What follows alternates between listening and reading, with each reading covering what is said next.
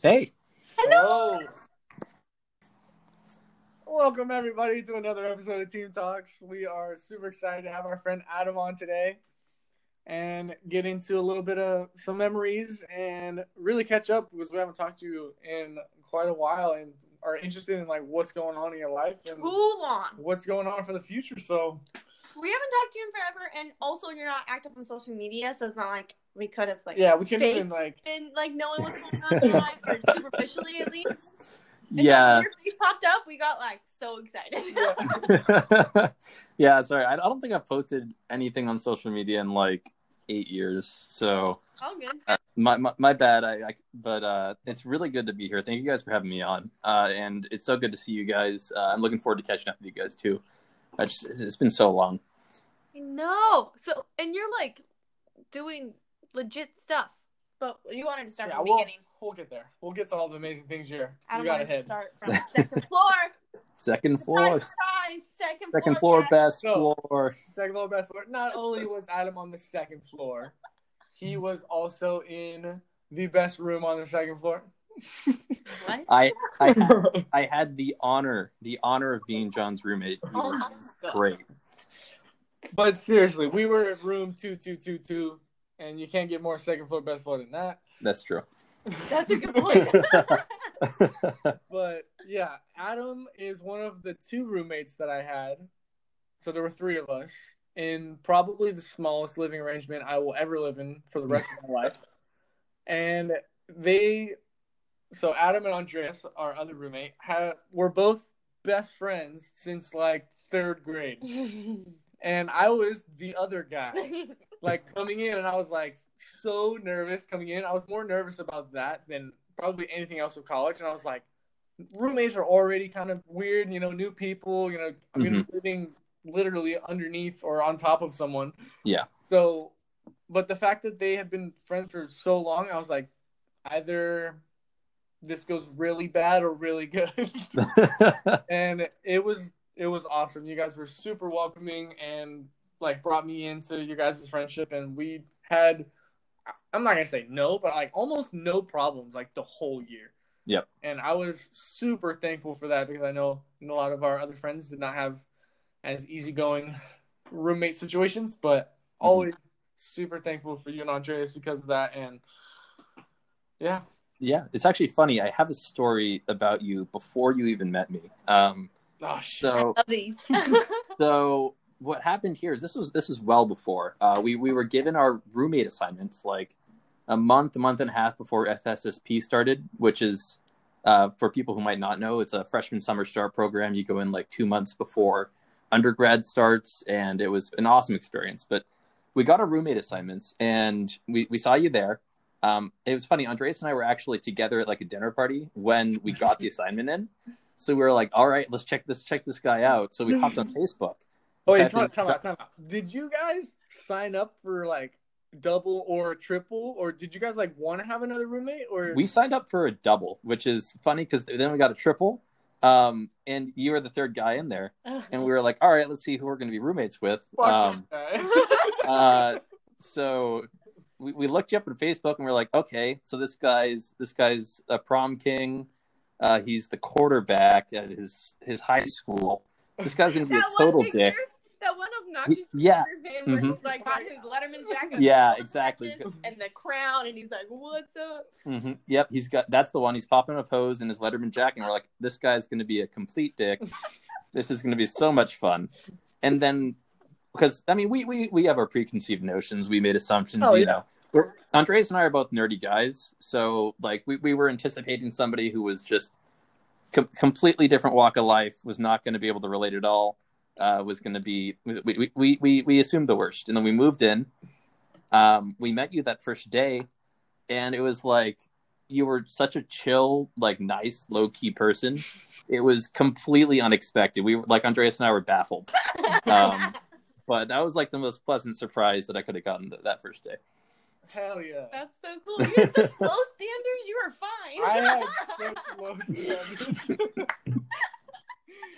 For yourself, low expectations, and then you beat them. No kidding. I mean, I was so the thing that like, because like I tried stalking you guys and I found out like very little. I was like, because you again had like nothing on social media even since then, and then all I was able to find out about Andreas was that he was a lifeguard, and I was like, okay, that could be cool. And that was like all I could find on you guys, and I was like, yeah, that must have been super like nerve-wracking. You had no idea who we were. You were about to spend like a whole year of your life in a 100 square foot room with two people. That I can imagine that would have been not a good feeling there. But I was reassured when we were all talking about our like which bed we were gonna have, which bed space, and you guys were both super chill about like which one, and I was like, all right, I'm taking the bottom one. Like I know I already wanted it, so I'm just gonna go for it. And you guys were both just like, oh yeah, like that's fine. And then I was like, okay, even if they don't like me, at least I'll have the bed I want. But yeah, it ended up working out super well, and which is funny because I feel like we weren't super close at all freshman year. We didn't like hang out, but we were all just like courteous, cordial roommates. You know, we were respectful. We didn't do any crazy shit for the most part, and we all hung out together like as big group. Yeah, that also helped that too. way. But like, just like the normal like roommate dynamic things that can cause problems. Like we were all the same amount of comfortability with mess. And we were always all like, that's what I loved about Aaron too. We were like, hey, we should probably clean this up on like a Wednesday, and we're all like, Saturday? Yeah. Saturday. I'm like, cool. And then it comes to Saturday, and we're like, tomorrow? I'm like, cool. And then we all do it on Sunday. So it was like just a good dynamic that all of us had in the room, I think.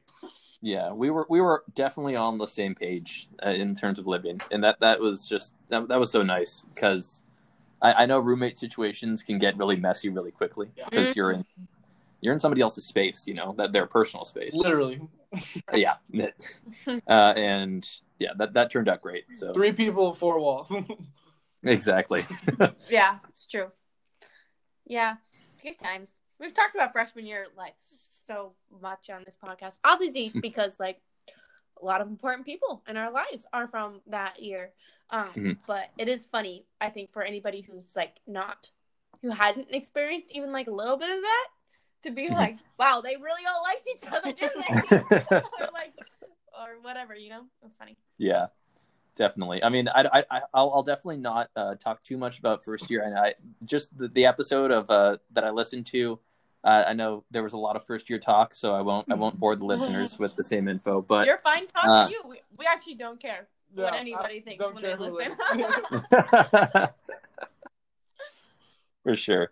Yeah, I don't know. First year was like there was a really cool floor dynamic that I think we just had such a unique like relationship as a floor, and. At first, everybody was everybody's friend, and it was wild. There was 40 of us. We were moving around like a pack. We'd go to the dining hall and take up like 2 long tables, and then just over the course of the year, it broke off into smaller groups as people kind of like figured out like who they shared interests with and stuff like that. And it was a pretty cool experience. Yeah, I have to say.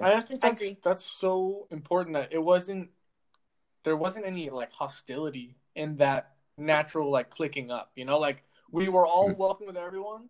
Everyone found their little pods and their groups, but the whole thing overall was still pretty like harmonious. There wasn't like this group and this group were like enemies, and like they had like there was no like team A, team B, whose side are you on? Like it was just like no, that's true. But we're close and we're not. But there are people. I mean, everyone's experiences are different, so I'm not sure. Like it might not have been as good for some people, but I think all in all, it was a pretty damn good year. It's probably my favorite year of my life thus far. It was a pretty great year. I think that I probably had more personal development that year of my life than like any other year, and easily more than like the 4 years of high school before that. Oh, same. Yeah. Same. That year made me realize how many friends I knew I didn't have in high school. Yeah. And that's not to like rag on friends from high school. Part of it is like where you're at in your life and like the experiences you're having. Especially me, like I was super not sheltered from my parents, but like just personally sheltered, and from my parents too. But I didn't do anything, I didn't experience anything. Yeah, you just In have high like school. less, I feel like, personal, like emotional availability to get invested in people in high school. And you got to Yeah. college and you're like, oh shit, I really like these people. Like, Right. I want to share shit with them. But I also think that it was still a unique, even for like first year of college, it was still like a pretty unique situation. Cream of the Yeah. crop. Yeah, Definitely. exactly. It was for sure a unique situation. I think that most first year incoming like undergrad classes don't have an entire floor of a dorm just become friends with each other on the first day. Which in large thanks to Brittany, by the way. The strategy we had all had open doors that very first day. Open I doors still make remember. happy for us. Yeah, I still remember we were all kind of getting settled in and we heard, "Hi, I'm Brittany," and then we looked at the door and there was Brittany with were you with Ern at the I time? was with Ernie and Shelby, and Shelby. you guys And were all Shelby. sitting in your like desk chairs eating a pizza. Very distinctly remember meeting all you guys. Yeah, that was those were good times. Everything was a bit crazy, but you know, that was great. And yeah, just I don't know, in terms of like I keep on looking back at it just in terms of like personal development like throughout that year, like high school like kind of sucked for me. Like I had my friends were Andreas and then my other friends like Bixby and Mark, and those were pretty much like my main friends through high school.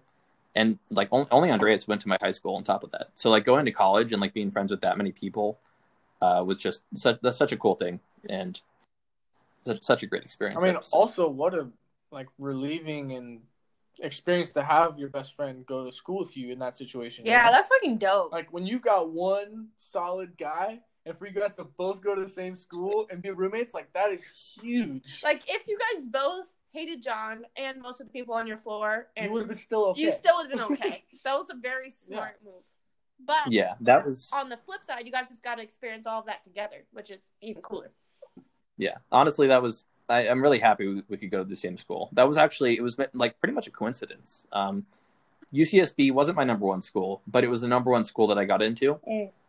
Andreas got into UCSB in like Chapman, I want to say, and he was about to go to Chapman because they had an engineering program that he liked, and then he just like kind of last minute decided to go to UCSB because he went to the campuses. And he's like, I like UCSB better, and so it was almost just a complete coincidence that we ended up going to the same school. And that, yeah, it was super cool. Like we knew that we weren't going to be alone because I mean we were both going, so it was a good feeling for sure. I love it. So cool. I want to talk about Andreas, but I also want to have Andreas on. But Andreas is freaking killing life right now, huh? Him and String are making moves, literal moves. Like moving all their shit to another state moves. Yeah, they are. They arrived. Let's see, 2 days ago. Okay, I don't. Yeah, we shouldn't talk too much about it. I know. They moved to Chicago. That's the fact. They arrived 2 days ago. It's very exciting, but he's going to be on the podcast, so I don't want to take up his talking points here. Thanks, Adam. Yeah, Adam is another Trigo boy. Yes, with Parker. Parker. I was just contemplating whether or not I should admit that Adam was my first crush of college. I think I'm going to admit that. Just so everybody, it's for the record. It is known for the record that Adam was my first crush at college. Mostly because he was a Giants fan. And I was like, right there. Lame. There we go. That is such a lame reason. That was the main reason. It just helped. It was just like a nice bonus. Not to mention that year. Immediate things in common. I think that's... Yeah. Yeah. Like, day one. Like, he's cute. He likes Giants. And then I had a girlfriend, so then I didn't. I, like, the crush left me. But yeah. I don't remember what... That was back before Adam was all fucking muscly. Yeah. That's true. Adam, during freshman year, met Parker, and Parker, like, fucking muscle whispered into his ear and was like, "Do you want the gains?" And Adam just, like, took off and got all shredded. Okay. So that's a whole story right there. But I mean, that was just a part of, like, the how much life changed for me my freshman year. But I went in, I was like 160 pounds, you know, skinny, but not that skinny. And just, I had never lifted pretty much in the gym ever. And there was like a point during freshman year where I was kind of sad, feeling down about myself. And Parker had offered to show me how to lift at the gym. And Gerardo, my other friend, freshman year, still friend now, very good friend. Mm-hmm. He was also already lifting at that point, so I was like, all right, these guys are lifting, I'll go there and try it. And I think that, needless to say, got really, really into lifting. You put on freshman- like fucking like 20 pounds or some crazy shit. Like, So I was 160. I started lifting, and I was also running a few miles every day. And I dropped down to 150 from just all that exercise. Mm-hmm. And then I started like more focusing on lifting and eating a ton at the dining commons. And I went up to 190. I went up 40 pounds freshman year. Shit, that's crazy. but like when we say 40 pounds, we mean like the best looking 40 pounds. Like, Oh like, yeah, no, for sure. because like, you could put on 40 pounds freshman year and everyone's like, oh shit. But like he put on size and he started like his shirt started not fitting. Yeah, He it's just started, like shoulders and back and arms, just like. Yeah, that honestly, I loved it so much. It was such a great feeling, and it was to just put on that much muscle that quickly. Just because I'd never seen myself as somebody who would do that or who could look like that. So okay, what that kind was- of regimen were you working though? Because like I've recently started being more active in like I'm like about a month into like 5 days a week, like working out again, like, at least like an hour a day, like getting stuff done. You know, doing like lifts around the house. I don't have like access to like a rack or anything, but Mhm. like what how much work were you putting in to get those results? Let's see. We were at the gym, so we would do 3 days on, 1 day off, and those 3 days on, we would split it up between different muscle groups. So we would do like chest and back 1 day, shoulders, legs, and biceps, triceps. So we went to the gym probably about 2 hours a day, about 6 days a week, and then I was eating a ton of food at the dining commons because I could eat as much as I wanted, and that was how I did it. It was just like 12 hours of intense lifting a week and just a ton of food. And I was 18. And I was 18.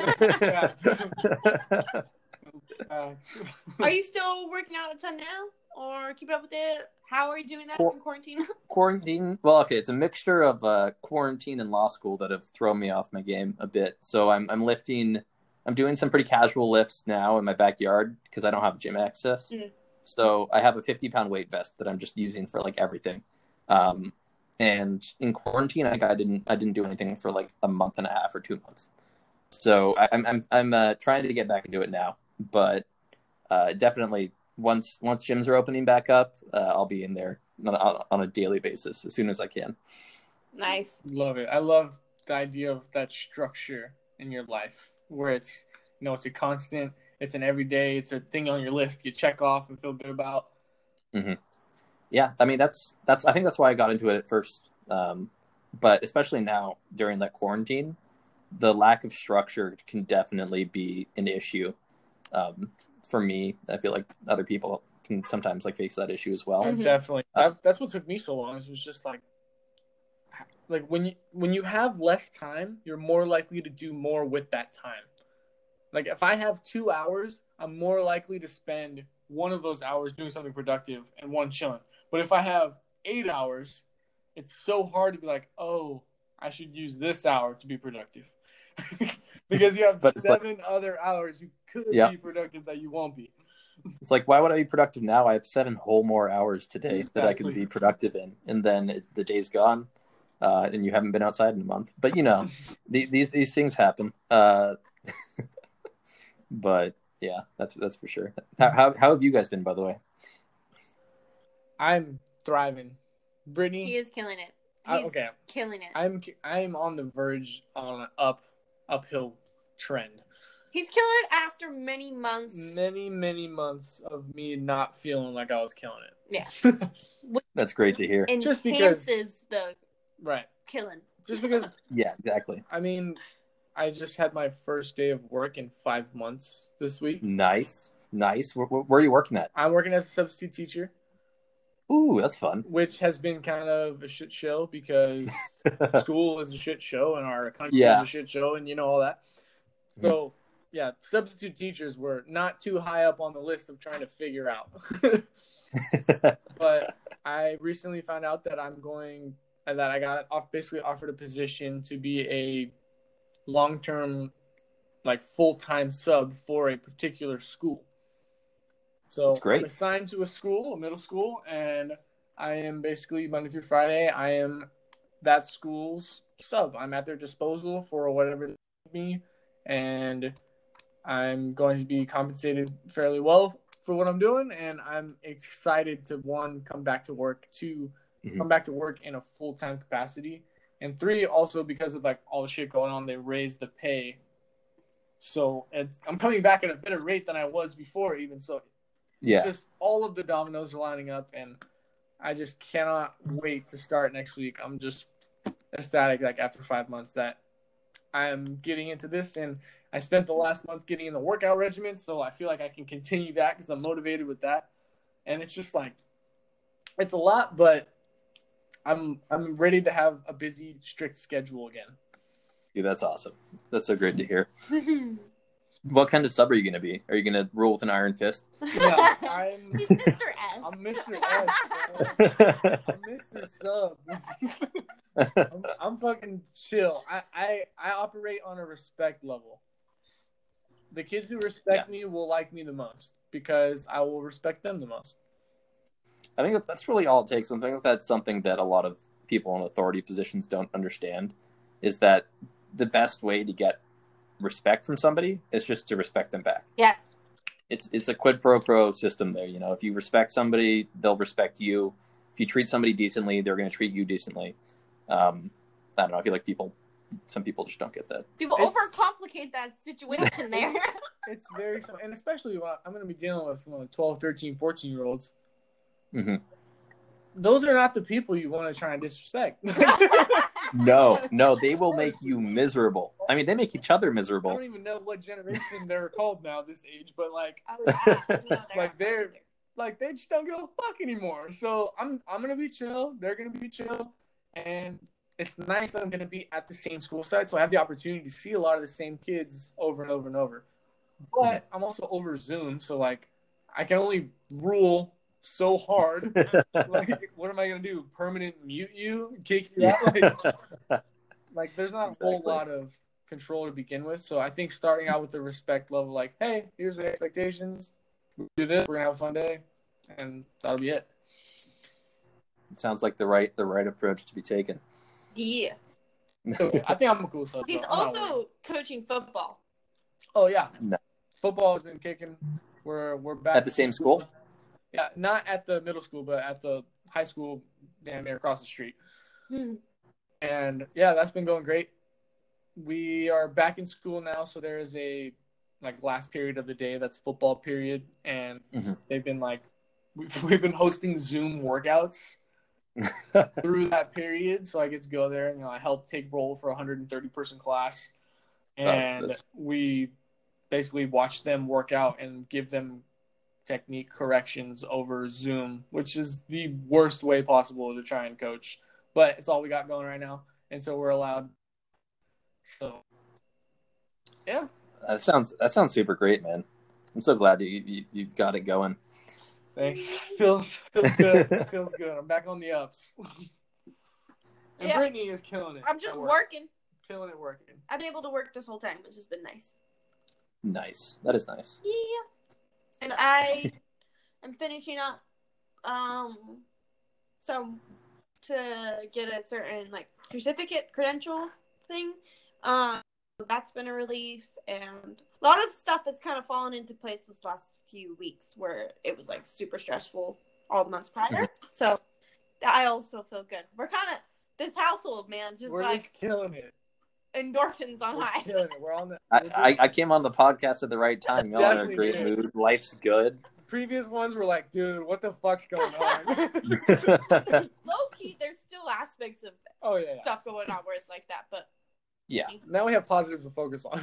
Yeah, exactly. Definitely. You know, taking care of yourself, that's the first step to just everything else in life, really. I agree. Taking care of others, taking care of yourself professionally, everything. That's just where it's at. I agree. So, good to hear you guys are doing well. Thank you. And you're killing it in school right now, too. I want to hear about law school.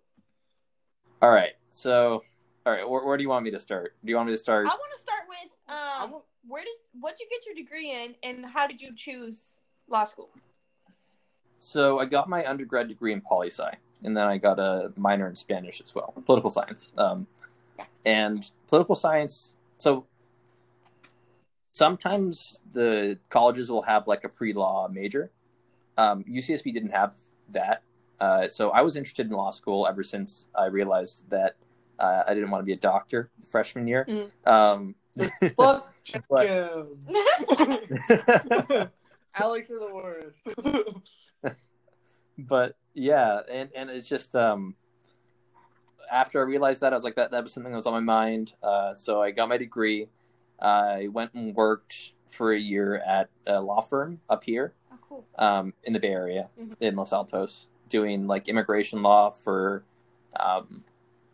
mostly for like high school workers coming over for tech companies and stuff like that. We would do their immigration stuff. And I was in more of an admin, like secretary role there.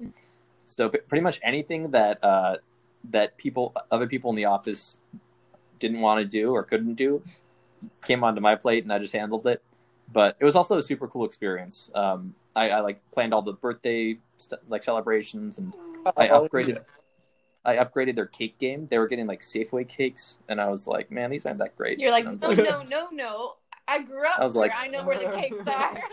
I was like, $10 more, we can go to like the best bakery in the Bay Area, Prolific Oven. They do awesome cakes. This isn't an advertisement for them because they've shut down since then, which is tragic. Yeah. But that was a good time.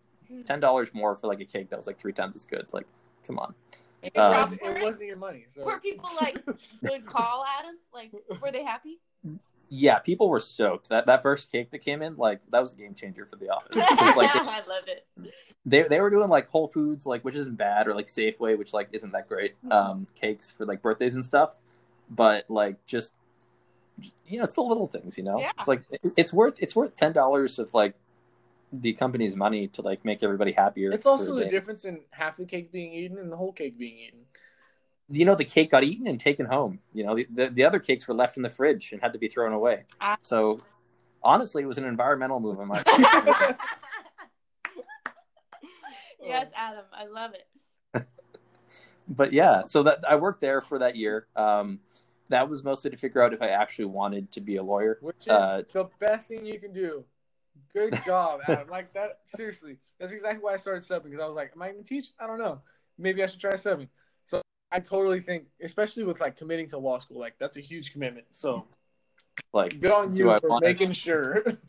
yeah. So do I want to take on tens of thousands of debt for a profession that I don't know if I want to like enter? No, I'm going to work for a year.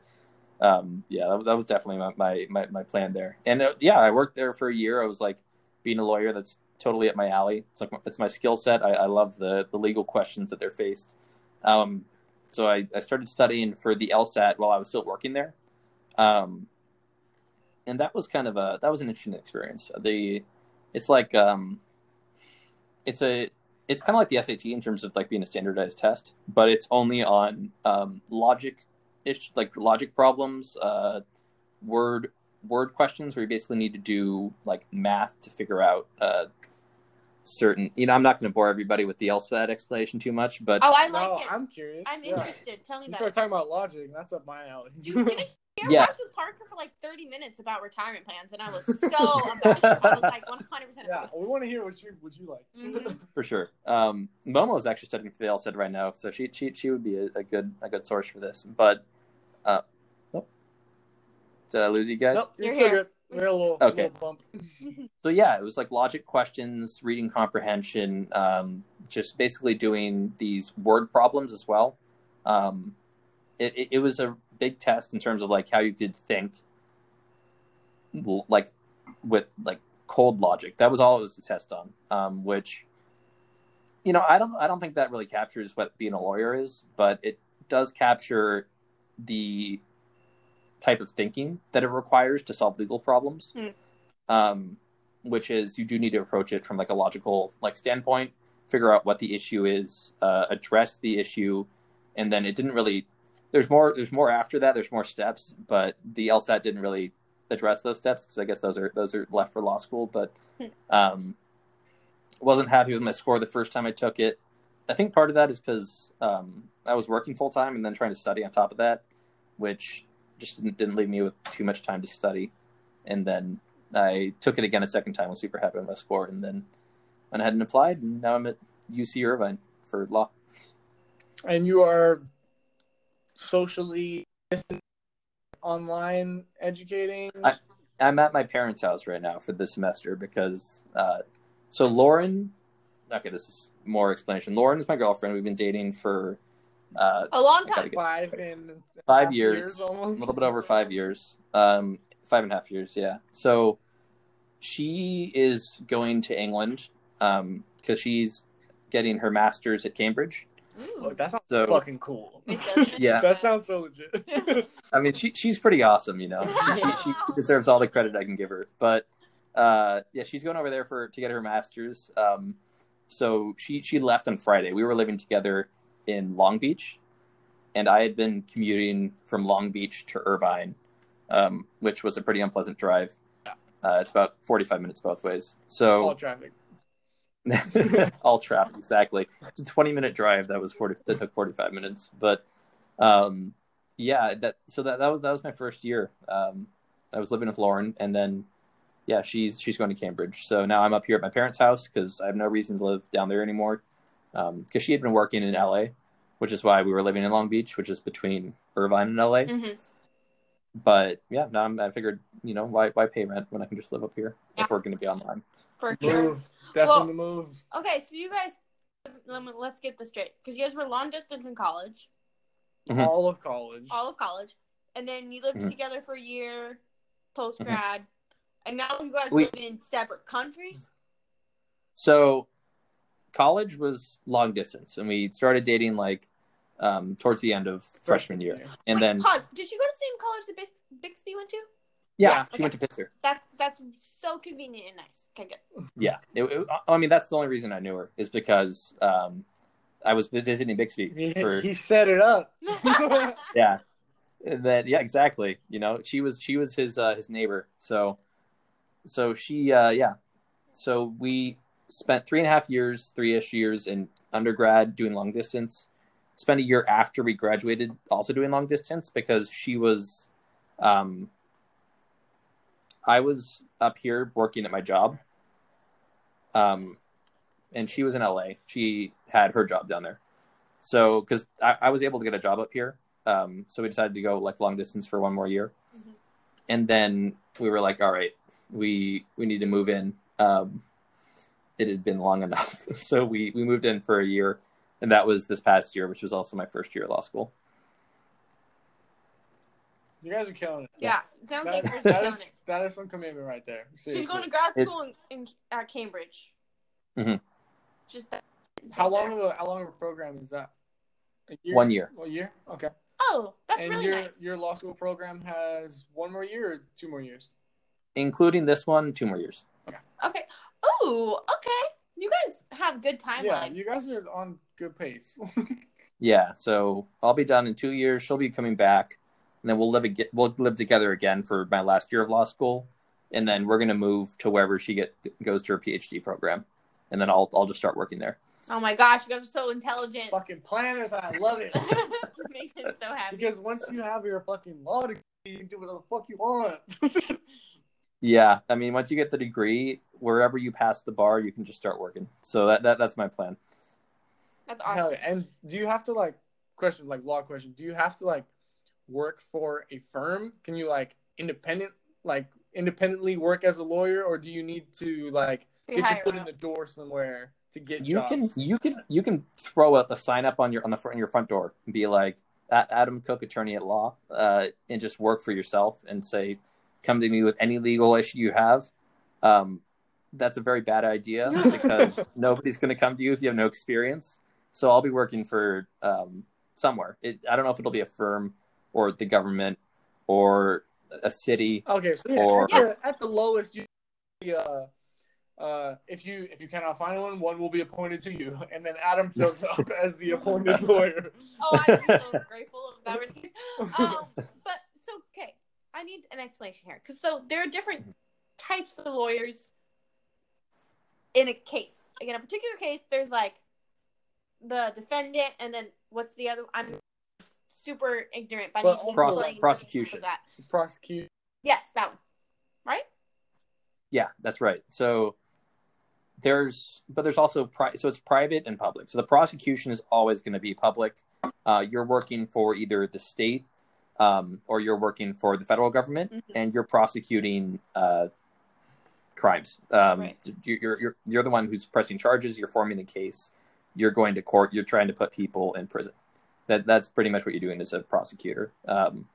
Defense, you can either be a public defender, which usually people who can't afford private defense will be appointed. Well, always because it's your constitutional right. People who can't afford a private defense will be appointed a public defender, and people who can't afford private defense will generally hire private defense attorneys as well. So that's in criminal law, which is just one of the areas of law. There's more. I need you to tell me that's the areas I'm interested in. I need you to tell me what you're interested in. Like, what's your general interested path? That's such a good question. I'm trying to figure I'll out. tell you after 2 more years of law school. My interest is wherever I'm offered a job. I'm super interested there. But no, just kidding. I don't know. I've liked. I mean, there's immigration law, which I worked for the firm before I went to law school.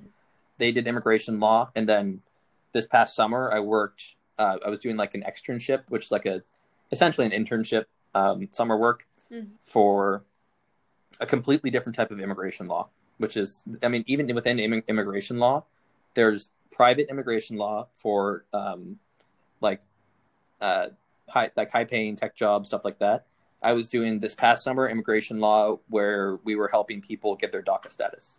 So like, even within immigration, there's like so many different things to do, and there's countless areas of law to work in. So that's kind of the beauty of law, is that you can work wherever. I mean, my uncle's, what's that? I said in response. Yes. But my uncle, he's a lawyer, and he works in-house, which is like another option for lawyers. So basically a company who wants they want a lawyer on their payroll because they don't want to hire out private firms to do their law work. They'll bring in-house lawyers. So my uncle drafts contracts for Genentech because it's cheaper. Genentech. It's cheaper. Yeah, that sounds like it's a nice paying gig. It is a nice paying gig. He just bought a house in the Bay Area, so he's doing okay. Nice. But yeah, it's like that's an option, in house, and that's super cool that he can work for Genentech, who are making like medical devices and like saving lives, because it makes you motivated to want to support them and like back them. Yeah, that's something I'm kind of struggling with right now. I'm trying to figure out like what path I want to go on. I love doing public interest work. So public interest law is essentially doing law for underserved populations at a discounted rate or for free. Because, lawyers are expensive for the most part. But the issue is that like everybody faces legal issues. So like there's people who don't have enough money to afford to hire out an attorney who need legal assistance. And that's where public interest comes in. So they're either funded by like the state or by donation. And so that's what I was doing over the summer. I was doing public interest immigration work. And I'm trying to figure out right now, like, if that's a path I want to go down. Because sometimes, well, I don't know. It's the most rewarding work in terms of like how you feel, but not monetarily. Exactly. Yeah, exactly. Sure. So I'm trying to like find a balance for that. I don't know. I feel like my uncle kind of found a balance for that. A position where he's like monetarily rewarded for doing work that's helping people, and I mean that's ideal. That's the fucking crosshairs of being a lawyer. Are you defending the fucking murderer, or are you helping someone like that's like both of those jobs are important, but defending the murder, that's an important job, and there's people who aren't murderers who need defense and can't afford it, and So, I mean, it's rewarding work, even if you do need to, like, defend people who have committed crimes. I'm trying to not make any enemies here in the legal profession. You're doing great. You're talking Yeah, but I'm trying to find a balance for that, because it's like it's an issue of morality, but it's also an issue of, like, what I want out of my life. Yeah. And yeah, I don't know. Like, I want to own a house someday. I want to have like kids someday, and that, it's expensive, and it's like I need a job that'll allow me to provide like a good life for my family, but also so I can like still live with myself at the end of the day. I don't want to be Can't be buying houses just off of scumbags. Didn't you hear him? He's like, I'm not trying to like talk bad. I said it for him.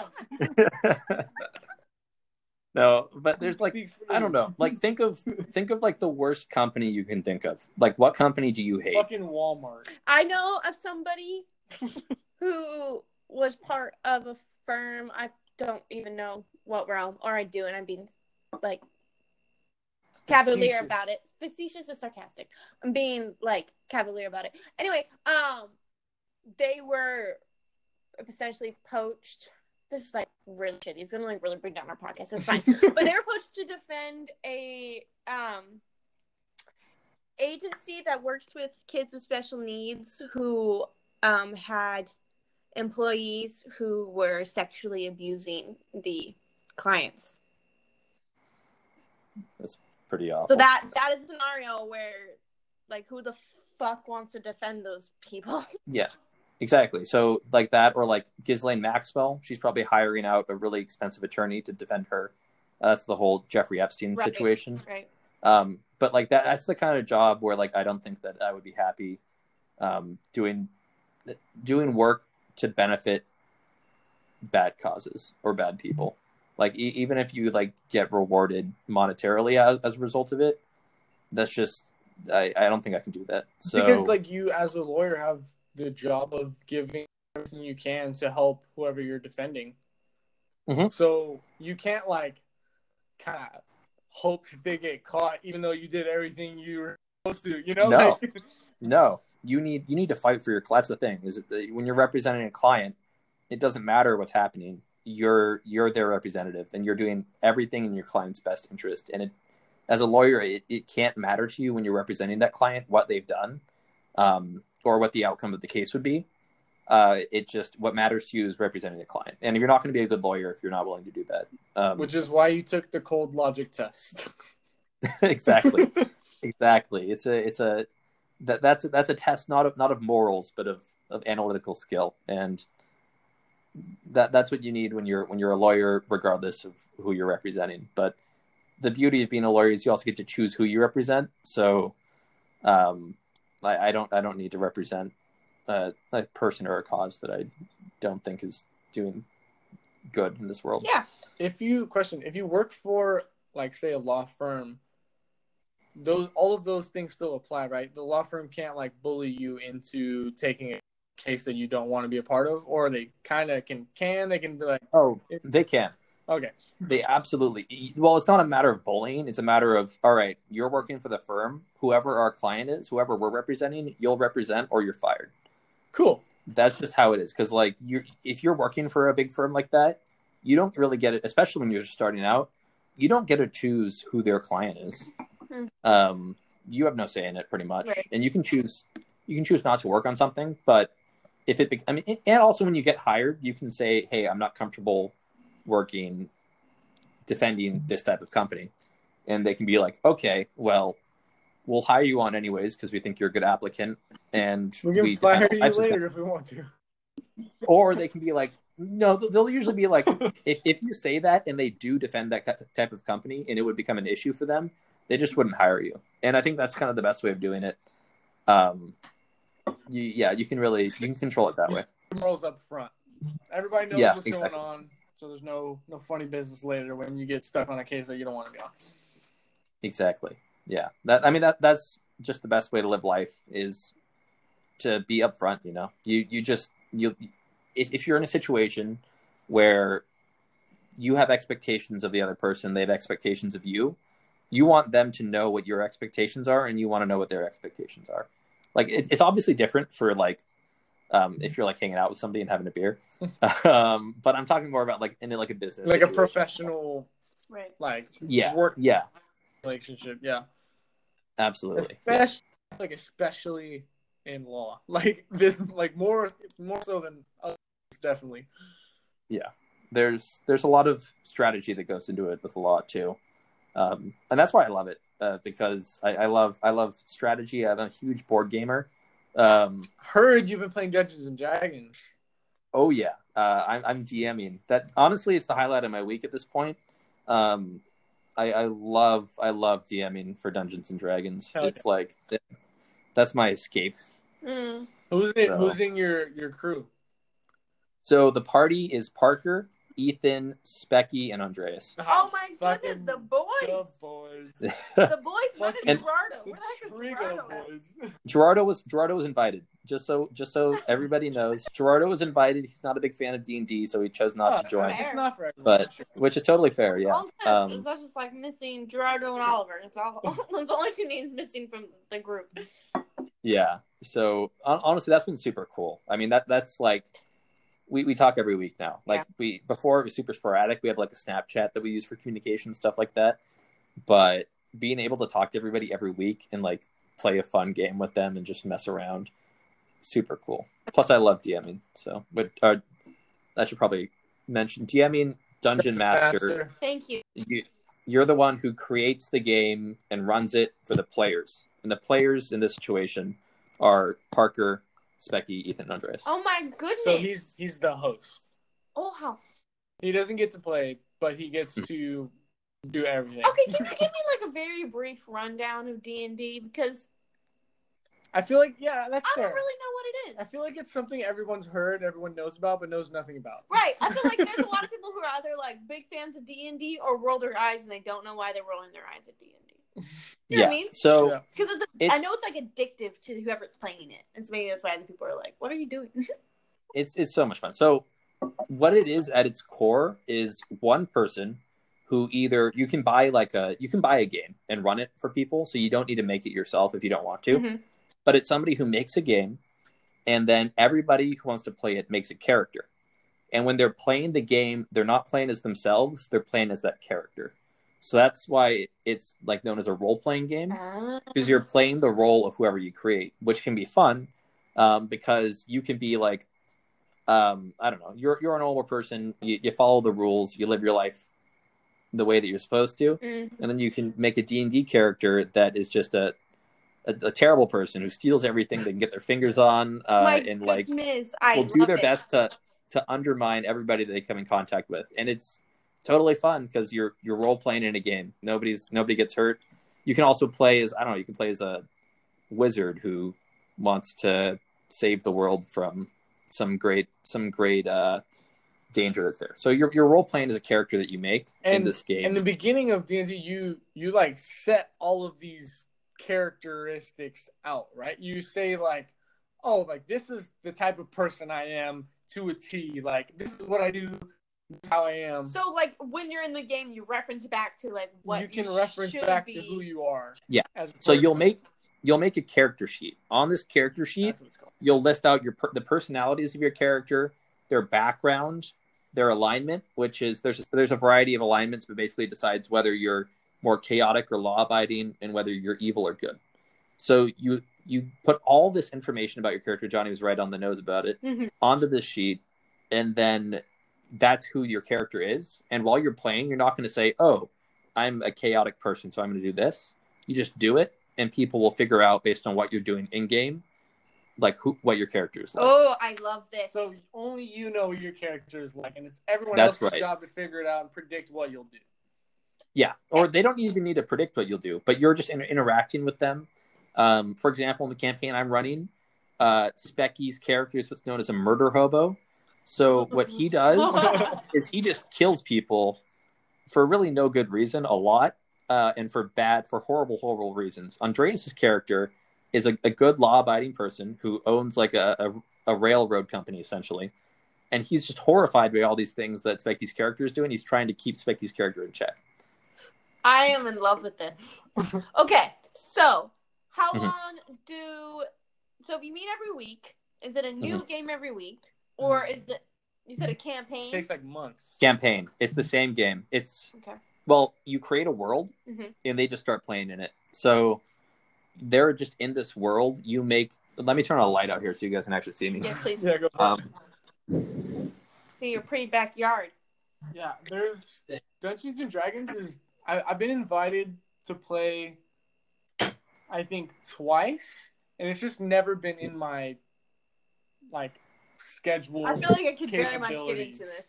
Like It's if you have an active imagination, you're gonna love D&D, and you have a fun party to play with. That's the only two requirements. You don't need to know how to play for it to be fun. You don't need to get all of the books and materials for it to be fun. All you need is a set of dice, which costs like $4, and a group to play with. And that's all it takes to get into it, which is super cool in my opinion, because it's such a low cost for entry hobby. Whereas like other hobbies can be just like super expensive, and for this, it's just you need dice, you need a group to play with. You don't even need dice. You could just roll dice digitally, enter for free, just to try it out. But it's so much fun. I love it. Parker's character is a horse. Just so you know. He is a horse. His name is Horsey, and I love it. His background is that he's a centaur who was born with a birth deformity, so that he just looks like a horse, and was banished from his home as a result of it. That is so now he's fucking Parker. I love it. Okay, wait. But how do you end the game? How long does it last? And like, what needs to happen? So the game ends essentially when the DM decides that it ends, or when everybody dies. But yeah, it can happen. You know, Mm-hmm. Becky's almost died twice now, so he makes bad decisions. I thought he was the one killing everybody. Yeah, He is, but you know, exactly. There's consequences for your actions in the game.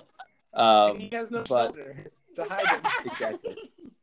Exactly. So the game ends when usually there will be like a big bad guy, and he's the one who's causing all the issues that these adventurers are trying to solve, and they'll end it by beating him.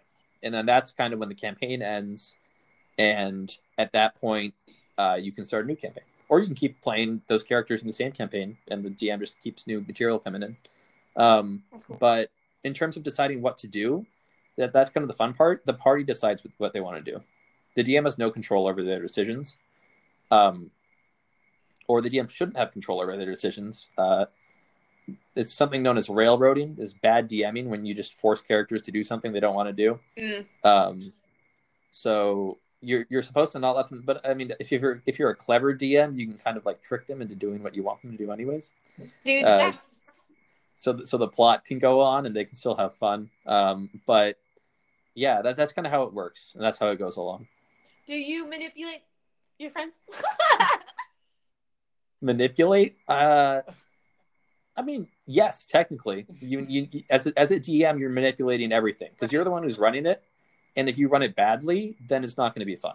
Fair. So I just want them to have fun, and I have like some plot set up. And if they decide to go to an area where I haven't fleshed it out at all, they're probably not going to have fun, or as much fun, because I'll have to come up with all of it on the spot. Mm-hmm. It already requires a lot of improvising, and I don't like doing much prep as a DM, so I'm improvising a lot. But I love it. It's so cool. I think this is so neat, and it's also something that's perfect to do.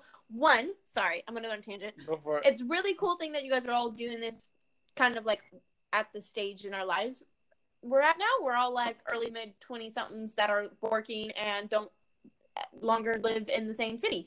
So that part's cool. But also, during freaking COVID time, what a better way to connect? You know, what's a better way to connect than that? Yeah. Honestly, those are just side benefits. I'd play D&D either way, but yeah. How much play experience did you have before you felt comfortable taking on a DM role? 0. I started by DMing, which was honestly an interesting decision on my end. So the very, very first campaign I ran was 2 years ago, and it was with Michelle, Andreas, Bixby. You're not going to know some of these. You know Michelle, you know Andreas, you know Bixby, and then you wouldn't know Joe, you wouldn't know Jack, and you wouldn't know Brian. But Genevieve was in it too. Who? Jenny? So the Genevieve. size, this is like twice the Genevieve. size. Oh, I wonder how Genevieve is. How is Genevieve? Sorry. She's doing well. She's working as an engineer in San Francisco. Sounds like Of Genevieve. course. She's killing it. Kicking ass. Yep. That's awesome. But yeah. So that was my very first campaign, and that was an interesting experience. For one, a party of 7 is huge Yeah. and kind of hard to handle. That's a lot of people. Also, did they have experience playing before, or was it all them? You guys just fucking a group of 8. Let's just fucking learn how to play D&D. That's Yep. fucking sick. That is the coolest part about this. Is you're like, we don't need anyone to introduce us. We're gonna do it ourselves. That's really cool. Yeah. I bought the player's handbook. I bought the Dungeon Master's Guide. I read them, and I was like, okay, I can try to do this. And then we just started. And that's still the only campaign that I've ever finished. I think we played 24 sessions over the course of 8 months. Damn. So that was a really, really fun time. I mean, it was a mess at times. Sometimes there was a single combat encounter that took 3 hours because people didn't know what their characters did. And I put way too many enemies in there, so it would take a really long time for them to get rid of all of them, which it wasn't good DMing on my part, but it was my very first time doing it. So that was still a super fun experience, and I've done a couple campaigns since then. Damn. That's crazy. That's crazy. Wait, so have you ever played and not been a DM? Yeah, I played and not been a DM. Let's see, not much though. Honestly, I think that 90% of my dungeon or my D&D experience is as a DM. That's cool. But I played one session in a campaign that Lauren had made, and then I played 2 or 3 sessions in 2 different campaigns that Andreas made that folded after a few sessions. It's a pretty common issue with campaigns is they'll just fold for whatever reason. People can't meet up. Scheduling, I'm sure, is difficult with that, especially when you have 7 or 8 people. That's probably ridiculous. It was nice that we were still meeting in person. This was pre-COVID and everything like that. And we had a day, we had a time, we met up, we played. So it was nice that we had that going. I honestly, it would be a nightmare to schedule a 7-person campaign right now. I don't think I could get 7 people in the same place for 3 hours. But yeah, I don't know. I love it. You guys should totally play if you have any interest in it. I'm low-key interested. I've been interested in it. I just have never been in a position where I was ready to commit. Because I know it's important. I don't want to fuck with people's shit and bail. Mm-hmm. So I never felt like I was ready to commit to it. That could have been something we've done over this last. Honestly, it could have. If you guys want, I can make something called a one shot where it's a D&D. It's not a campaign. It's just one single session. And if you guys get other people that want to play, yeah, I could run it if you guys want. It's pretty easy to do it virtually. That sounds like a good fucking plan to me. How many people are we talking? Probably 2 other people. 2 other people? Yeah. Could definitely do that. For sure. That's awesome. Yeah. My brother and my sister would both do it. That's a great idea. Well, that'd be super cool.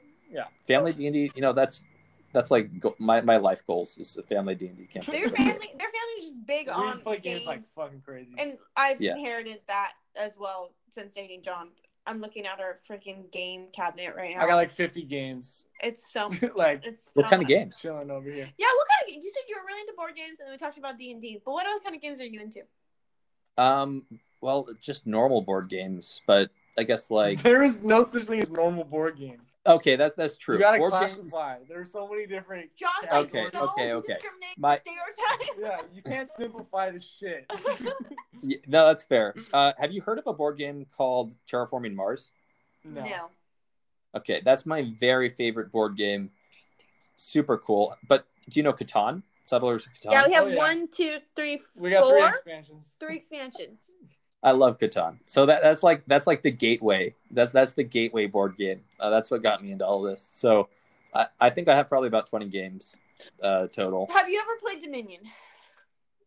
No, but I know of it. I know of Dominion. You would kill in Dominion. Love Dominion. It sounds super cool, honestly. We have 7 expansions. It is pure deck building, strategizing. Yeah, everyone has a common goal. So fun. Who does it better? That honestly, that sounds awesome. It's it sounds like like Seven Wonders, but with like a goal Yeah, that you're all working towards. very simple. Amazon you a Dominion game. I've been doing that lately. I've been like on As long as you got somebody to play with, as long as your parents will play with. Yeah. Exactly. I'm getting them into board games now. Yeah. I was playing one-on-one with Lauren through like all of quarantine, like all different types of board games. So And two-player board games are hard to come by, like good ones. there's a really, really good 2-player board game called Twilight Struggle. If you have any interest in What like, was the looking other at one? Territory something? Terraforming Mars. Terraforming? Terraforming, like TERA pro- forming. like the TERRA. Two R's. Okay, I got Yeah. it. And then Twilight Twilight Struggle. Struggle. Okay. So Terraforming Mars is you're working for yourself, but it's a deck building game.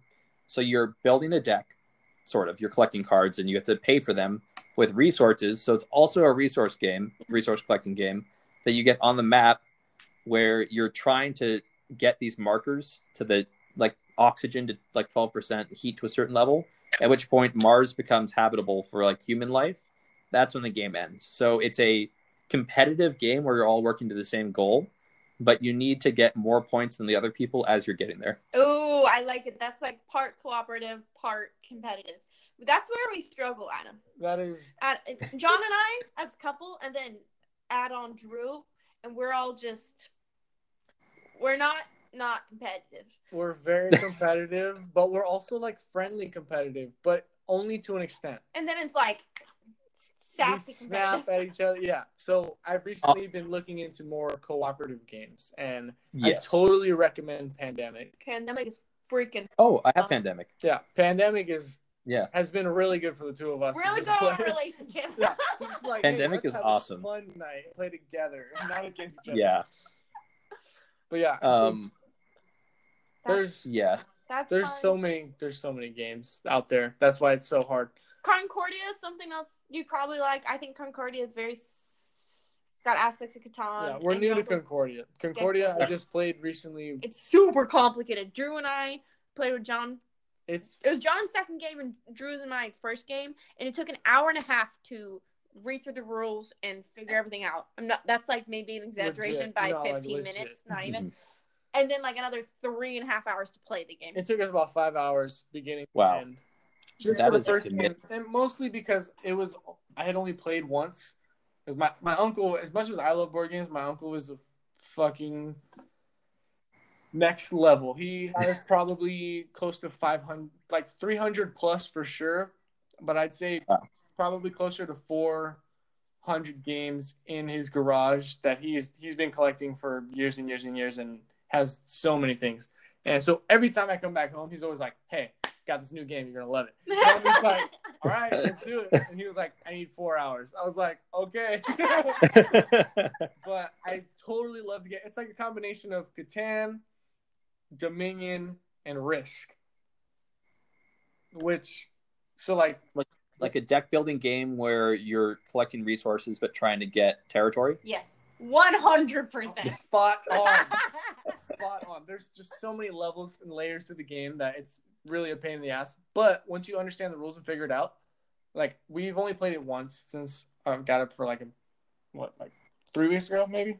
I don't A know. month ago? John is like, It's- I'm telling you a week and a half from now that we are going to play it on Saturday, and it's going to take us 5 hours. It's like, okay, I'll plan for I you. was like, you need to be emotionally prepared for the investment because I really like it and I want you to like it. So we need to make sure that you're ready for it. Because if you're not ready, you're going to hate it and we're never going to play it again. But yeah, super cool game. Definitely recommended playing with people who are like ready for that type of commitment though. Yeah. By the way, we're over an hour. Should we switch into like a Well, breaky break. Oh yeah, down. I gotta pee real bad. I got so pee and I need it for my drink. So we will be All back right. in a few seconds. See ya. All right, sounds good. All right, I'm back. We are back. We shared our board game collection break. But yeah, I was like low key down to continue that conversation on recording. It's okay. Yeah, honestly, like once you get me talking about board games, you could talk. I could talk anybody to death about that. I mean, it's bad. It's easy. Once you get in that bubble, it's easy to. And when you find someone else in that bubble, it's easy to just like, oh, you haven't played this, you gotta play this. And it's like, ah, shit, there goes $300 on a game. Yep, exactly. It's like, great, I need to add another several $100s to my $1,000 list of board games. Exactly. I want to get. That's okay. It is what it is. You live for it. And realistically, it can be a lifelong investment. You know, I think a board game is the type of thing that never goes out of date. It never gets old. It never, the game is the game, and it's a good game if it's a good game, and it'll be a good game 20 years from now. Not to mention, they're inherently social. Like the games themselves, you're playing with other people, right? And I mean, you're gonna have fun spending time with people regardless. You have a game to play and a reason to get together and spend time with them. I mean, I just love board games for just a whole host of reasons that are just secondary to the actual gameplay. Me too. And you don't have to buy updates. You don't need to buy updates. There's no loot crates to worry about. You just got the game, and I know once you have it. Yes, expansions are another thing, but that's those are more exciting. They come in a new box with new pieces. Yeah. But we wanted to touch back in about law school because you've been there. You've been in law school for a year and a half. Yeah, just about at this point. Okay. So, let's see. The beginning of law school. It's actually interesting. So I'm right now. I'm a research fellow for one of my professors. So I'm helping first years who are just starting now in the lawyering skills class, which sounds like a bogus class. Yeah, lawyer. Lawyering skills.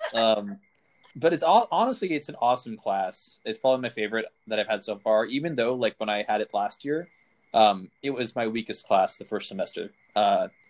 But by the second semester, I think that just the amount of like improvement that I saw was, I just loved it in the class itself. And my professor was super cool. She was really passionate about helping people improve their lawyering skills, which you learn what those are in the class. It's writing, research, and oral advocacy. Those are like the three pillars. So basically, you need to be able to research cases. You need to be able to write briefs or memos about those cases, or okay, I need to pull back a little bit and actually explain it in a way that makes sense. You need to be able to write basically motions in court. You need to be able to, like, when you're going to court for anything, there's a lot of writing involved and you're submitting a lot of documents. So writing is like a key skill for lawyers to have. And then on top of that, there's negotiations that you're going to have. You're going to be talking in front of the judge, the jury. You're going to be in discussions with the other counsel. So the other side, either you're going to be prosecution or defense in court.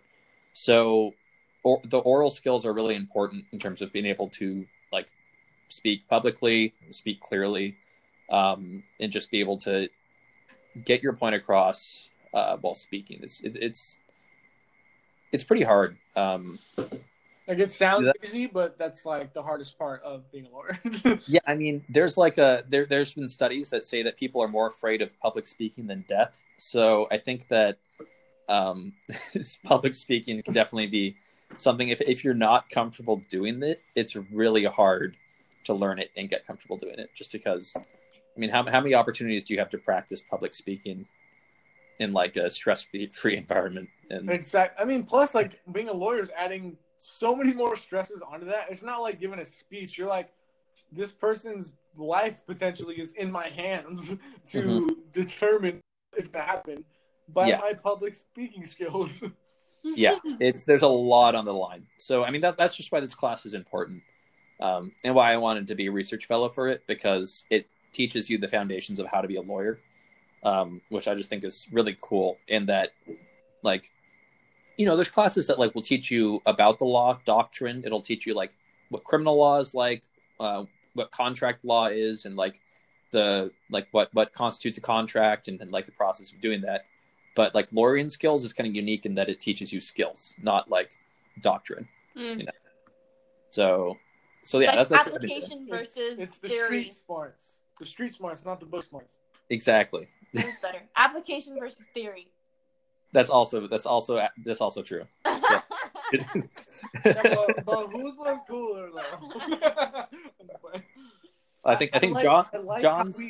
I think we hit the same mark. You were just louder. I like how differently we think about it though. Like Yeah. I like our different interpretations. John's yours sounded cooler, but Britt, you hit the nail more directly on the head with yours. So I think they both Very have. They both diplomatic the way he said that. It's a tie.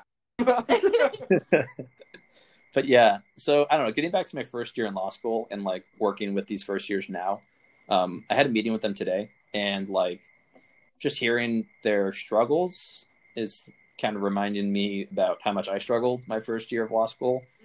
Just because you hear horror stories about like what the first year is like, the amount of work they put on you, the amount of stress that you're under, and they're mostly true. It's pretty bad. That sounds So sad. so Back to a law school near you. it's hard. It's going to be really hard. I don't think I'd ever had like, okay, I can like count on one hand how many like emotional breakdowns I had before law school, like in my adult life. And I think I had like 2, maybe 1. And then in law school, I had like 3 or 4 over the course of like a few months, because it takes a toll, you know, and it's, you're under a lot of stress. You have a lot of work to do. The grading system is a curve. So you're not graded on like how well you know the information. You're graded on how well you know the information compared to all these other like awesome, really smart people Right. who are also there. So like you can do great and not get a good grade because everybody else does like fantastically amazing. Oh my gosh. That's So yeah, I don't know. It's the grading system is I'm not a big fan of it, but yeah, I don't know. It was a really hard year, and yeah, but it's really rewarding at the end, at least. Like, I feel like somebody like took like an ice pick of knowledge and just like drove it into my brain, because it was a very painful experience, but just the amount of knowledge that like I gained and like the skills that I developed were like, it was kind of hard to believe how like much I improved over the course of a year. Let's say I'm writing a memo, okay, on like a few, so you need to research cases, and let's say you do research and you gather like 15 cases, and you're trying to prove that a slip and fall case, when they haven't, let's say somebody slips and falls after like 10 minutes of a puddle being on the ground without anybody seeing it. So you find cases that are similar to that one, that you can use to support your point, and then you use those cases and you write a memo that just explains like, okay, we have 15 cases saying that like after 5 minutes of a puddle being on the ground, if somebody slips and falls, the person who should have cleaned up the puddle would be liable for damages. In these cases, this is how much money they got. This is the amount of damages that they were awarded. Based on that, this is what I expect to happen in this case. So that's essentially like a memo that you would give to an attorney. If you're like an associate, you would give that to a senior attorney who's kind of in charge of the actual cases.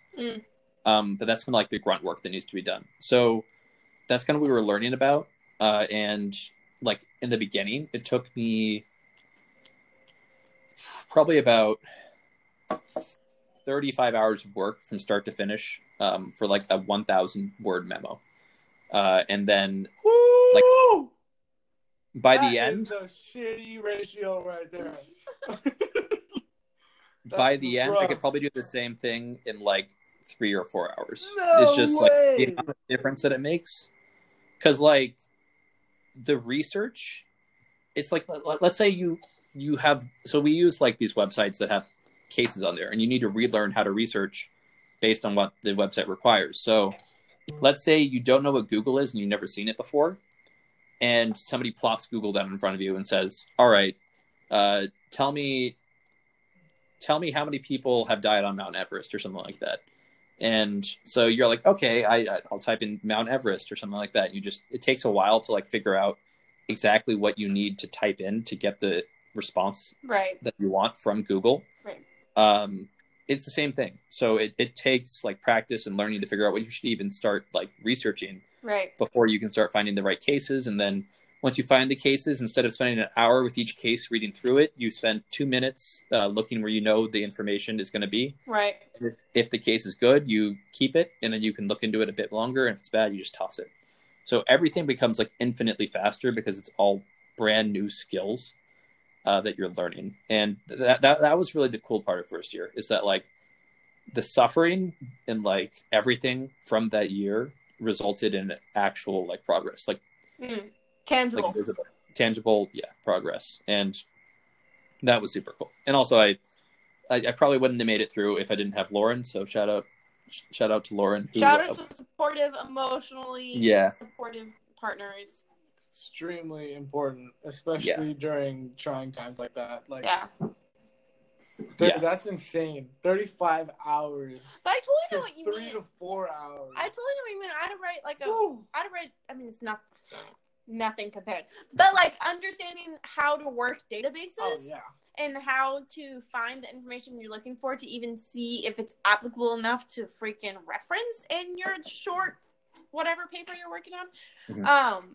I like understand that process, and it was like the curation of like resources, like knowing what to pull in and what to send out. Like that is such a valuable skill, no matter what you're working in. No matter what field. Like I do it. Analysis of information is applicable in all realms. Yeah, like I do it with football, with coaching. When I look through YouTube videos, there's a million fucking clinics from a million fucking coaches who all think what they're saying is God's given, fucking information from who knows where. But you have to be able to analyze very quickly, hey, is anything in this video worth a shit listening to? No, it's not. Cool, gone. Next one. Oh, this is good. Put it in fucking playlist. Like similar, I think, to obviously way more fun. But but yeah, similar to what you're talking about is just like identifying and separating the good from the bad. Narrowing it down, making sure it's reputable, and legit. I don't know, probably not relevant to your like cases that are all like court documents, but like looking into research papers and studies and experiments, like is it peer reviewed? Has it been replicated multiple times? How many references does it have? Right, like all of that analysis of what's in front of you also is like a skill to learn. And that's kind of like the cool thing about those skills, because like that skill of being able to like differentiate and pick and choose what is relevant is, I mean, you see it again. It's relevant for picking out the right football clip. It's relevant for getting the right information from a database. It's relevant for trying to figure out cool facts on Google. Right. And like you see these skills that are applicable over like multiple professions. Like we just said, like all three of our jobs use the same skill. And it's cool. It's cool to see that, and it's a fun time. Yeah, everybody should use that in their analysis of information in the media as well. Yes, it is very, very important to take everything you hear with a grain of salt, and a whole bag of salt.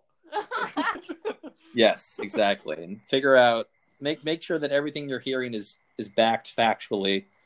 And that's important, but that's a whole different podcast.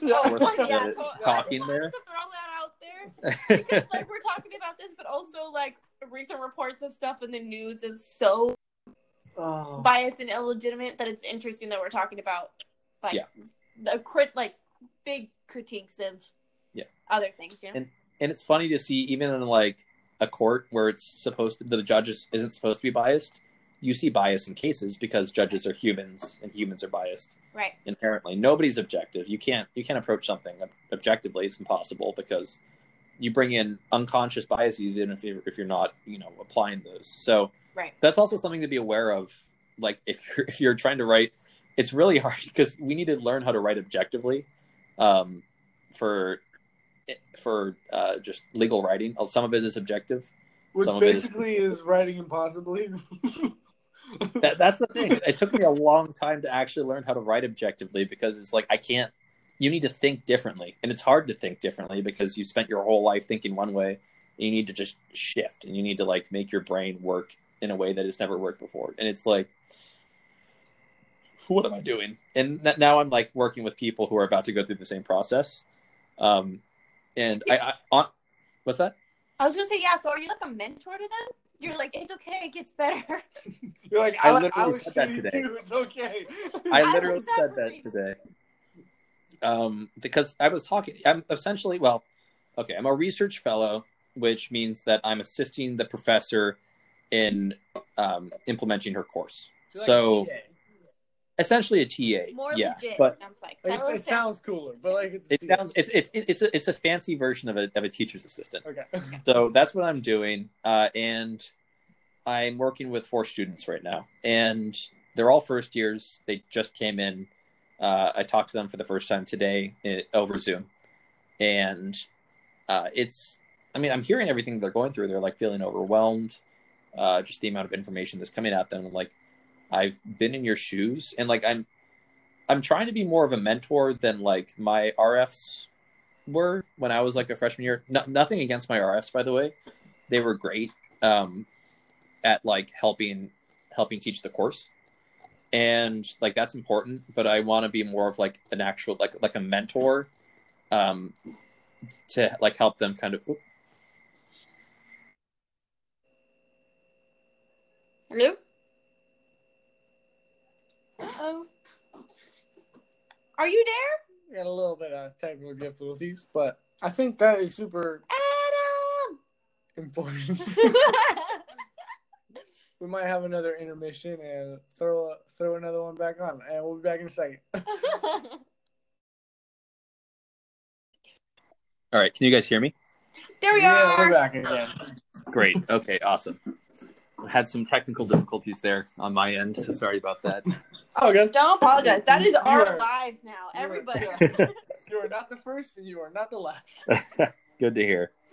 But yeah, so I was saying, I was talking about being a research fellow or a teacher's assistant for these guys, and I'm trying to be more of like a mentor that can like help them through the process of first year, as opposed to just like teaching them about the class. And I think that that's something that like all of us were trying to do a bit more. There's other RFs, by the way. There's 6 of us total for this teacher, and we each have 4 students that we're working with. So I think that we're trying to be a bit more like mentors because of just the situation that we're in. It would be super easy to be kind of isolated, I feel like, doing law school virtually. You're going in, you don't know anybody, and now you're in a situation where you can't meet anybody in person in the way that you would naturally meet people like going to school. Right. So they don't have the ability to interact with each other and support each other. So it's, pretty necessary for the only people that you get to interact with to be more of a support system. That makes total sense. Yeah, and I think what's super cool is that my group that I'm working with have already like formed a group chat, and they're like friends with each other. So like people are being super like adaptive to the situation, which Good for them. That's hard. People always amaze me, but Mhm. like people have a tendency to adapt, and I think that's what a lot of people have been doing. Some people obviously are going to struggle with the situation.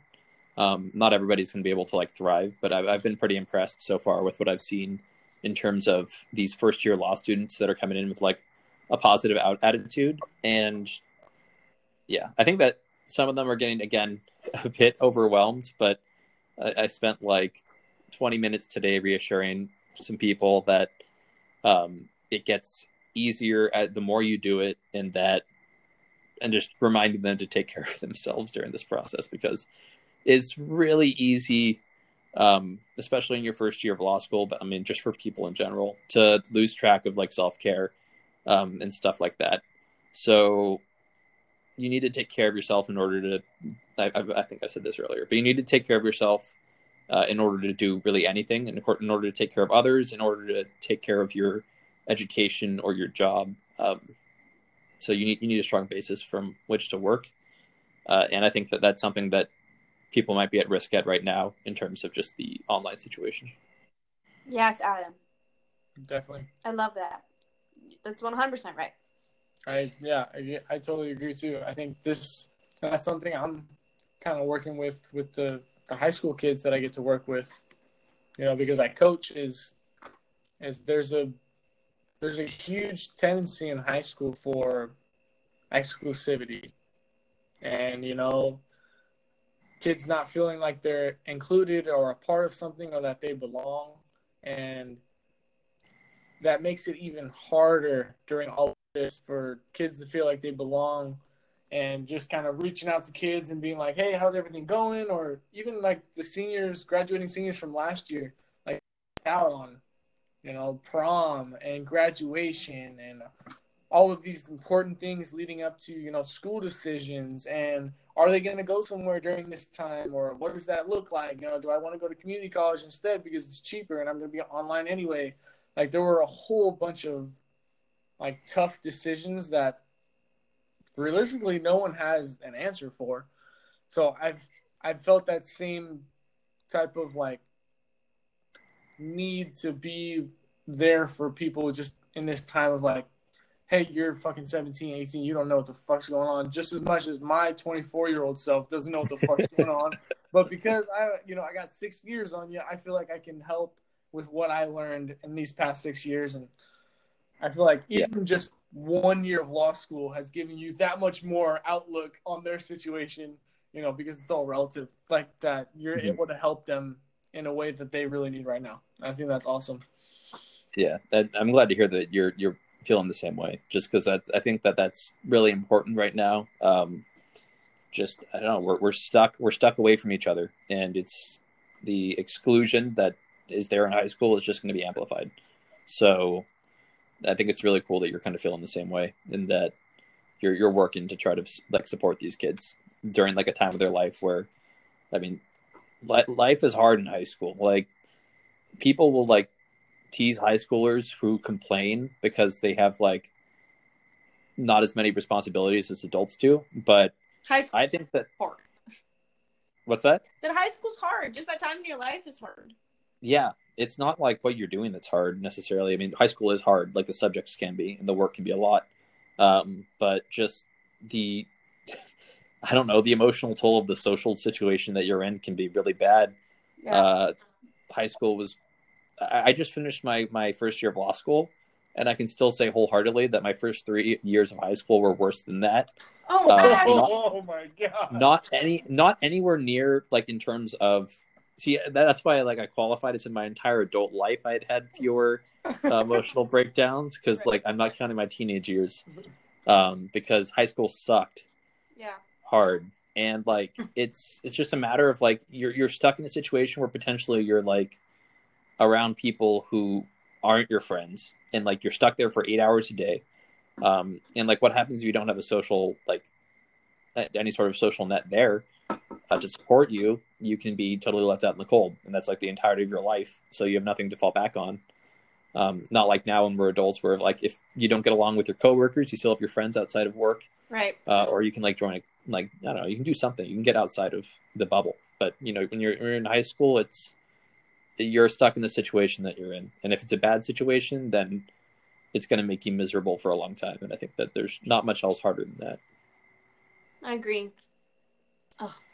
It's so interesting for me to hear that perspective, because like I had the complete opposite experience in high school, and not to say that I don't think I was aware that obviously other people had different experiences, but especially at that age, it's hard to necessarily relate to other people that you don't have a whole lot in common with.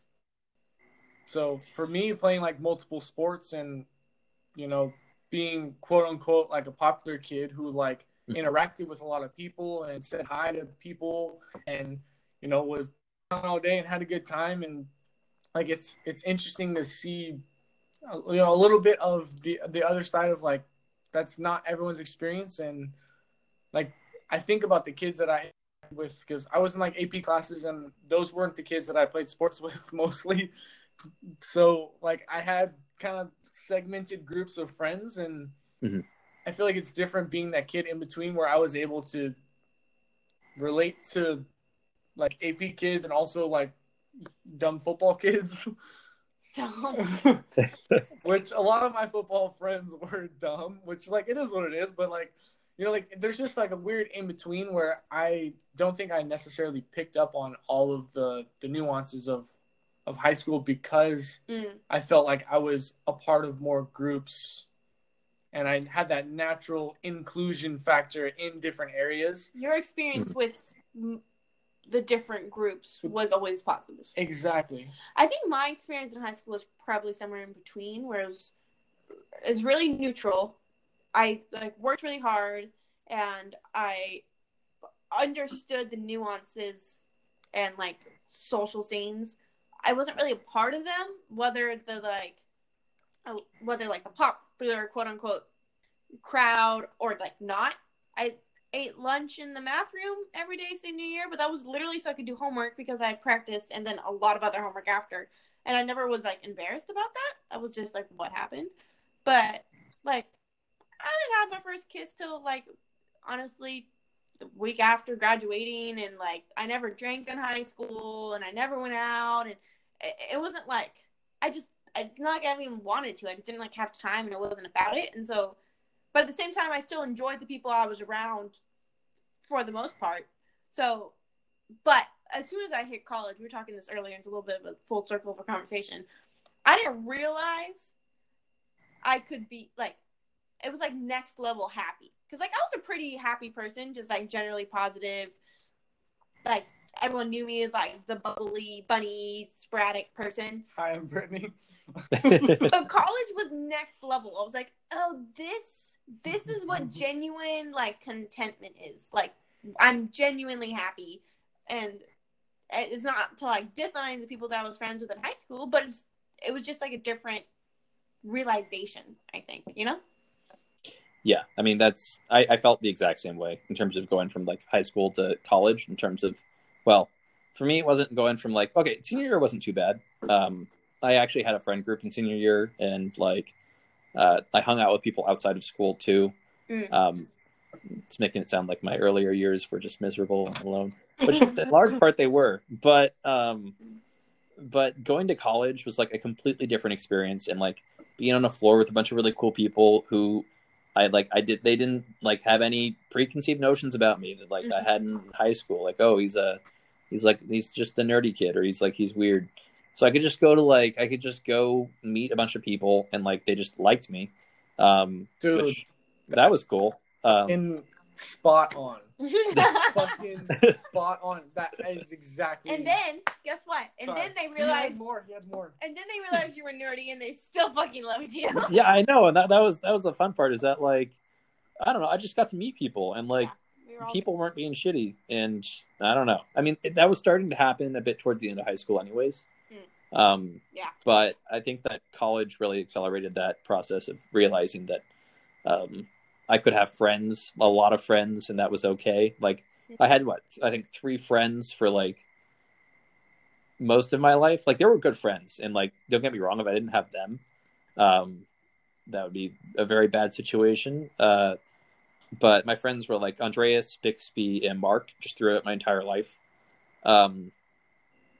And in high school, like those were my friends. Bixby and Mark didn't go to my high school, so my only friend was Andreas. And then we couldn't see each other for a lot of the time because we would not be in the same class. So that's kind of why high school was not a fun time for me. But like just going to college and like having like 60 friends, I had never had anything like anywhere close to that experience. It was like completely brand new.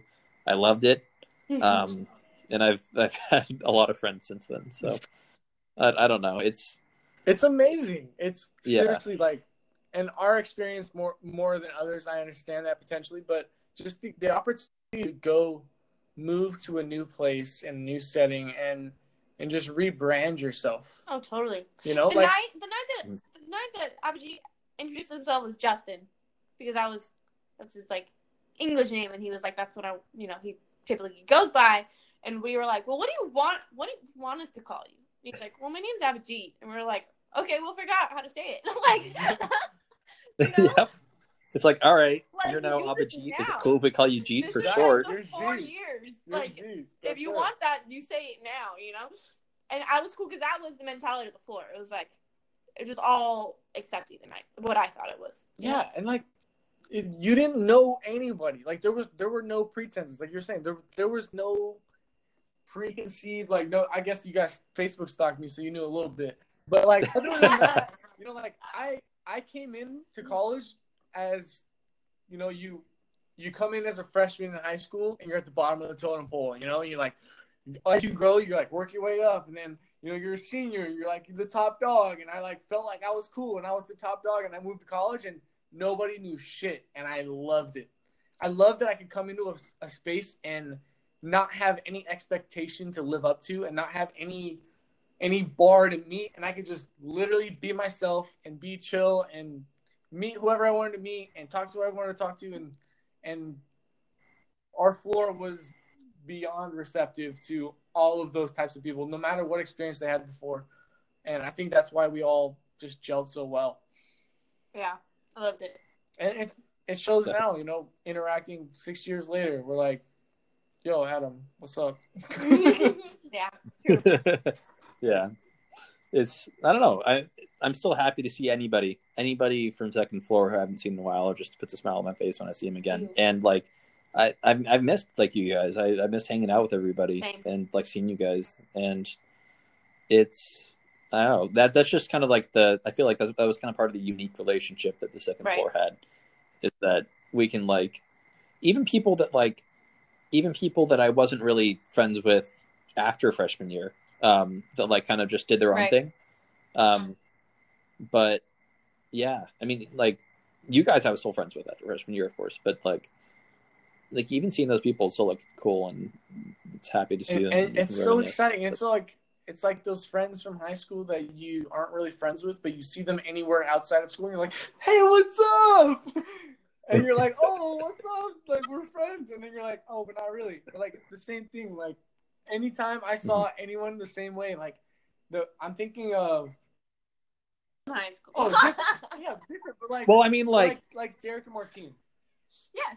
Yeah, I agree. You're right. Like, I was never close with either of them. Always had good interactions. And anytime I saw them randomly throughout campus or throughout IV or whatever, I'd be like, yo, what's up? And they'd be like, oh, hey. And that was it. But just the fact that 3 years ago we lived on the same floor and had good interactions and were able to say hi to each other on the street, like that, that just does wonders for just like your day-to-day experience. You know? Yeah, I would agree. Yeah, exactly. And like, I don't know, just the difference between that and like high school and like kind of going back. Like, my brother was, you know, he was like an athlete. He played baseball, and he was like considered, he was like popular, you know, but he still says that he like hated high school as well. I think it might partially come down to luck with who you're stuck with in high school. And I think that if you get lucky and you're around cool people who are just nice, you'll have a good time. And if you're unlucky and like the people that share your hobbies or your classes are mean or cruel, you'll have a bad time.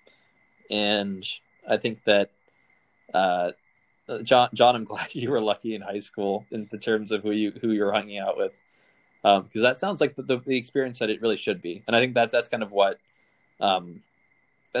college ended up being, was that experience for me, just because I definitely went into high school without really any preconceived notions, and I was innocent as hell. I didn't know anything, and then it was a bad year. So that kind of put a taint on my whole high school experience. But I totally know what you mean. I mean, Jordan was one of my closer friends freshman year anyway, but we went abroad together our junior year. We went to Florence, and I enjoyed all the people I met there. Our housemates I particularly liked a lot, and then the other friends we met outside of our but Jordan and I just had this like we both got it. We were both like, these people are cool, but like they're not that cool. Our housemates, we love our housemates, but like everybody else, we're like, it's not the same vibe. Which was a similar situation, you gotta imagine, because like we all didn't know each other, but we all like we're experiencing this big new thing together and like living in a different country and taking the classes and all that kind of stuff. And it was a different experience, I have to say, than what my freshman year was, which I just ended up at the end of the quarter, like appreciating that, like, it was like legit the people I met freshman year. It wasn't even just like the circumstance, it was the actual individuals, Mm-hmm. I think, that made that experience. And realistically, if you had to choose between having a good time in high school and a good time in college, I feel like anyone would pick college 10 times out of 10. Right. Like, Yeah. I would not switch my experiences for anything. Like, to have a good time in high school and a bad time in college, no, I don't think so. Definitely. I mean, lucky, you know, you would have never thought that at 16, you know, but yeah, I'm happy that you got the experience that you got, and that I got to be a part of it. Yeah, I'm glad you both were a part of it. It was just, I don't know, such a great time. Those were like really good years. And that's when I learned, like what Brittany was saying, what actual happiness is like, and contentment, and what genuine people are like. I think that I had a good understanding of what non-genuine people were like before going into college, but once I got there, I like really understood, like, you know, like how genuine people acted and what it was like to hang out with them, and that was super cool. I mean, like, some of my best friends today are like people I met in college, like Gerardo, Parker, guys that I still talk to on like a regular basis, like every single week. And I don't know, it's unprecedented, like how many people I met and then like became friends with just immediately. Yeah, it was I agree. It was wild. Crazy. I agree. And like probably like 95% of all my close friends right now are from Second Floor, or I met as a result of Second Floor. And that's really just to include Drew. But like my close girlfriends all lived on that floor. Obviously, I'm dating John. Alyssa's dating Anthony. I saw Anthony's at all my holidays. Like, he's a regular in my life. Like, it's like crazy to think about those kind of numbers and how much that's like the case, you know? Yeah. I mean, just thinking about it, I don't know. Almost all of the friends who like I'm planning on hanging out with are like people from Second Floor who I met through Second Floor. Like, I'm like in the Bay Area now. I'm be hanging out with like Michelle and like people I met through her. Michelle reached out to me the other day. Second Floor. She DM'd me about Michelle DM'd me about Mo. Yeah. Oh. You made me remind me of Michelle. I just talked to her like 2 weeks ago. Whoa. That's interesting. Mo just moved to the Bay Area too. Sorry, my cat, Massimo. Not Momo. Got it. So sorry. There's more than one Mo. You're right. There's more than one Mo. Sorry, I wasn't aware that your cat was named Mo, but now I know. Sorry. No, that's cool. How's your cat? Oh, he's so good. He just learned how to get on top of the cabinets in the kitchen, which was Max's, our older cat's kind of king domain area. Anytime he wanted to get away, he'd go up there. Because Massimo's a kitten. Yeah. He's really obnoxious. Like, really obnoxious. And so Max would be just like, get away from me, and go up on these cabinets. And now, as of today, Mo knows how to get up there. And Max, we knew this would come. Max is unaware that Mo knows, and we are dreading the time where Max is like running away from Mo, and then Mo just follows him up. I'm sure that'll be a sight to behold when it happens. But yeah, I don't know. Second Floor was just like I'm glad that I met everybody on Second Floor, and just it was such an enriching experience in my life. Just that whole year, everybody that was on the floor, everybody that I still get to be friends with now. Just so cool. I agree. Totally. Dude, thank you so much for coming on. This was so fun, Adam. Sharing all of your law experience with us. Because thank I you can't guys. wait until you crank out this next 2 years and you're doing your thing and helping people and more about it as you learn more about it. Excited for you. Definitely. Thank you guys for having me. So this was fun. Such a cool podcast. Yay! Thanks, Adam. We love you. I love you, man. And thanks everybody for listening in on Adam. All right. Catch you later. Bye. Bye, everybody.